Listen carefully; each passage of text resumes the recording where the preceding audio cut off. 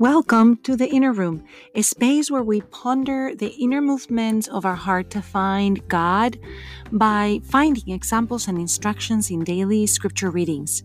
The emotions in our hearts can help us or hinder us in our spiritual journey. Open your heart, explore your emotions, and align thoughts and emotions with God's plans for you. When we learn to feel and align our emotions, we advance in our prayer life by loving more deeply, remaining in peace more often, and finding courage for the journey of life. My name is Sofia Fonseca de Niño, and a big shout out to my son Marco Niño, producer of this podcast. Sit back or walk with us. You are most welcome here. Friends, what an amazing story we have today. We continue in the first book of Samuel. We're in chapter 4, and we find the Philistines gather for an attack on Israel, and Israel goes down to engage them in battle, and they lose in a big way. If you imagine, for those times, they lose 3,000 people. So they're asking themselves, after they lose 4,000 people, why has the Lord permitted us to be defeated by the Philistines? They're wondering, right? They're the chosen people. So what happened?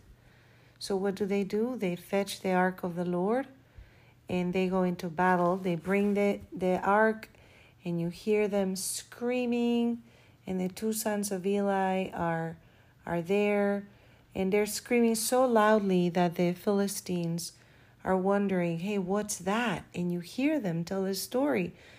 These are the guys that had all that trouble happen for the Egyptians, right?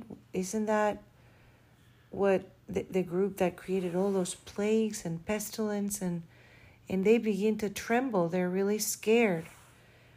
But they go to battle, and what do you think happens? Instead of losing 4,000, they lose 30,000 foot soldiers. It is a disastrous defeat. And on top of all of that, the Ark of God is captured, and the two sons of Eli die. So it seems bringing the Ark to the camp has caused no different result. In fact, a much worse result. How are we to understand this, friends? You have to look at the context of what happens. The Israelites had a covenant with God, and a covenant is a two-way street. It means God is supposed to do what He said He's going to do, to help them, to protect them, to uphold the sacredness of their covenant, but the people have to do the same thing. And the Israelites had forgotten. They were no longer holding their end of the bargain, meaning they lost their ways, they became interested in the ways of the world, and the sons of Eli, these two sons, had done all kinds of bad things. And they're bringing the ark for show, but not because they truly have the presence of God in the midst of their lives.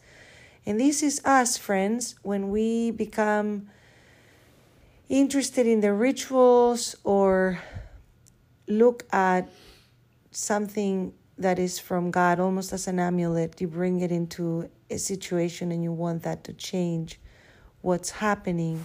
But God wants a real relationship, and He will not settle for halfway. And so bringing the Ark of the Covenant to this fight without having a true relationship with God was like mocking God. What does this psalm tell us today? Psalm 44, redeem us, Lord, because of your mercy.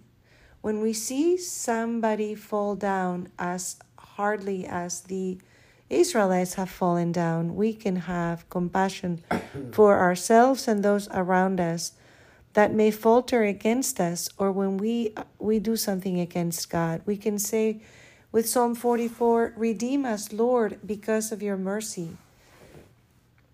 We have been cast off sometimes, and we can ask, Lord, we want to renew our relationship with you. Forgive us for not doing what we must do. Don't hide your face, Lord. Find us, because our bodies are pressed, we're bowed down, and our enemies are surrounding us. The first chapter of Mark takes us to another leper that comes and kneels before Jesus and says, "If you wish, you can make me clean."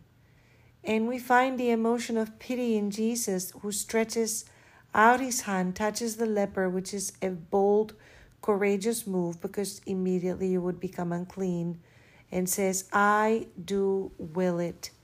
Be made clean." What a contrast with the first reading, where the Ark of the Covenant, which is the sacramental presence of God, is not really making a difference in battle, because the people are not connected with God. And this leopard, who is disconnected from the community ritually, because nobody can touch him and he cannot touch anyone. He cannot even live in the same city. He's outside of the city limits. They tended to live in caves or near the tombstones, right? Jesus, moved by pity at their request, touches him.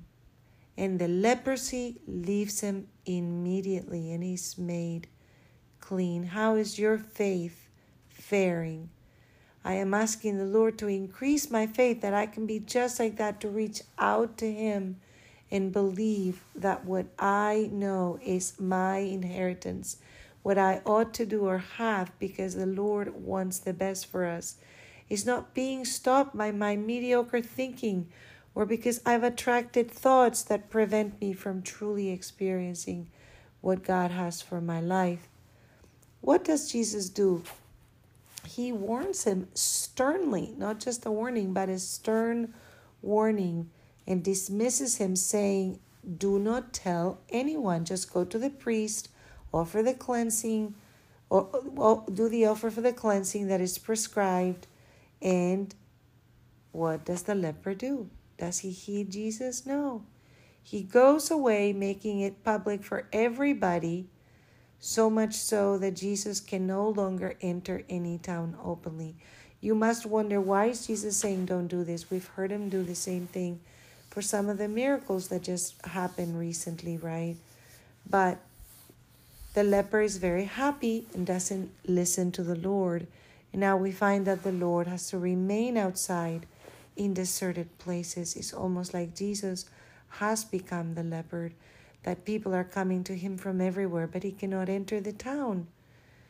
Oh, Lord Jesus, we acted the same way in the Ark of the Covenant story as we did with you. We take our own understanding and our own way, and we don't listen to what your Father in heaven tells us. So, friends, let us go to the throne. Father Almighty, you preached the gospel of the kingdom. You cured every disease. Jesus, come and save us. Have mercy on us, Father. Today we pray very specially for everybody in our circle of friends who is sick, anybody who is in the hospital, like one of our dear friends, the daughter of one of our dear friends. We pray that angels may come to those that are sick and in need, those that need something fixed, something cleansed, something removed, Father. In the name of Jesus, we ask that anything that is out of alignment in our friends or family members who are sick is aligned, like it happened for the leper, Father, who wanted cleansing, and you extended your hand to touch him, Father. Extend your hand to touch us, Jesus. Extend your hand to touch our health, our relationships, our finances, our dreams, all the things you've entrusted us with, Father. Make everything blossom in the name of Jesus. Amen.